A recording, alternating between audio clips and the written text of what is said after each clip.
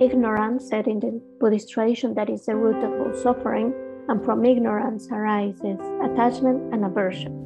And that's key. If we work with these three roots, we can cut the root of all mental afflictions, all disturbing emotions. But we really have to do the work of understanding, because sometimes attachment can feel pleasurable or good. That's why we get obsessed with one desire, and we keep thinking, if I only have this thing or this happens to me, I will feel happy. And just by thinking about it and imagine it, you kind of feel happy, like you feel some kind of pleasure by thinking about it.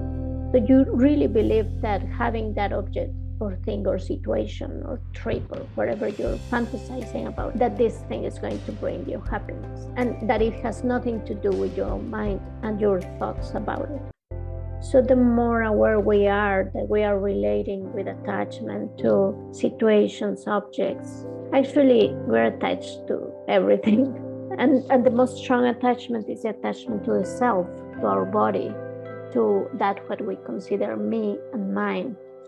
So this is a practice of continuous working with releasing that attachment, letting go, and learning to trust and to be open to whatever comes to our life. But very hard, because we really believe that those things, objects, possess those positive qualities that we are missing and that we need to get or we need to protect and not let somebody else take it. So it's very good to keep reflecting on how attachment is one of the roots, one of the main roots of suffering. The more we understand it, the more we will want to let go of it. The thing with these analytical meditations is that it's not just about analyzing and thinking about it.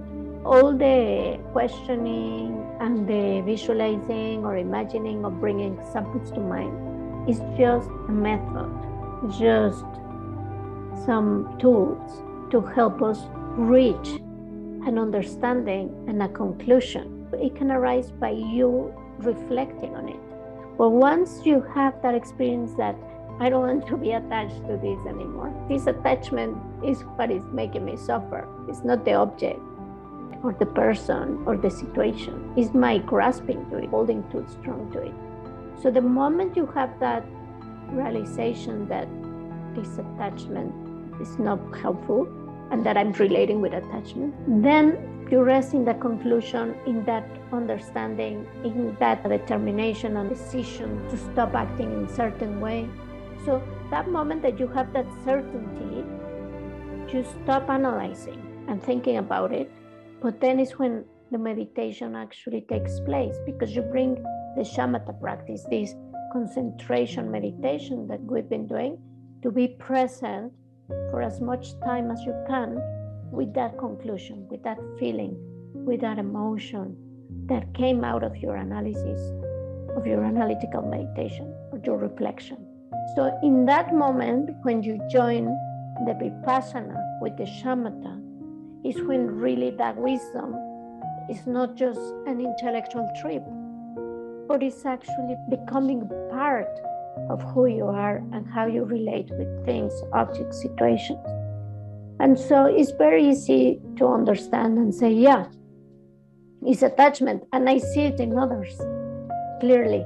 Yet, even though we know it, we still act in the same ways. That means it hasn't been integrated.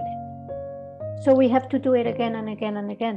And that's why resting in that understanding, allowing it to be there, present in your feelings, in your mind, while you rest your mind, it becomes like a karmic imprint on your mind stream. It becomes more habitual in you, transforming our way of seeing reality and relating to it. So slowly, by reflecting and then resting and alternating these two, we are integrating them. And it will become easier and it will become more natural when we feel that strong attachment to remember all of this and take a step back and just say, I'm going to take it with equanimity.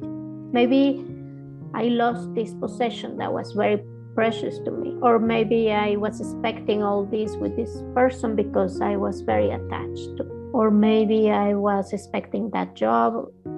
We get attached to all kinds of things. Maybe you say, okay, maybe it's not the time for this. I'm going to let it go. Or maybe I'm just going to be grateful for what I lived with this person or this situation or this house or whatever. And now I'm going to let it go. And the moment you really let go, then you feel so free and so happy and liberated. It's actually this fear that if you lose it, you're going to experience more suffering. It is like an addiction.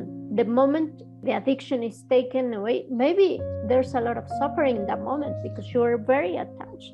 Your body is attached, your mind is attached to that object that makes you addicted to.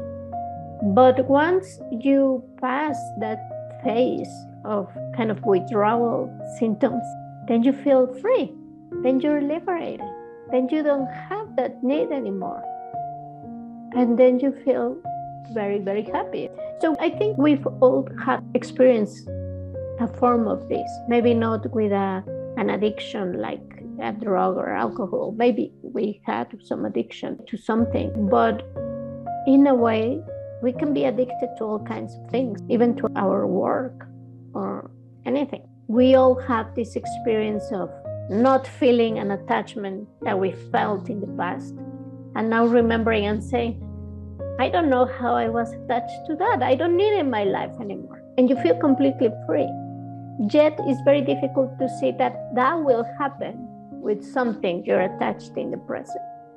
So we have to reflect on it again and again to really pass it from the understanding in our mind to our heart, to our way of relating with reality, with the things, with phenomena, with things that arise in our experience. And also question things that are out there in our society, because sometimes it's like everybody is living with this attachment and it just seems normal to be that way, because it's what everybody is doing, and the movies and everything is kind of reinforcing that attachment or a desire for something. The marketers are very good at this. They sell you all kinds of things, promising that this thing is going to make you happy. But we have to question everything that we're perceiving as having positive qualities and desirable qualities, and really question it. Is it really there, or am I projecting these qualities? Does everybody perceive these qualities in this object or person or thing, or only me, or only a few of us? So I think this is very helpful. It's a very good meditation to be asking this question. If we really make a habit doing meditations and go over these topics again and again, then really we start seeing it changing how we perceive reality. And that's great. It was great seeing you. Have a wonderful week. I recommend doing the meditation on this topic on the previous episode.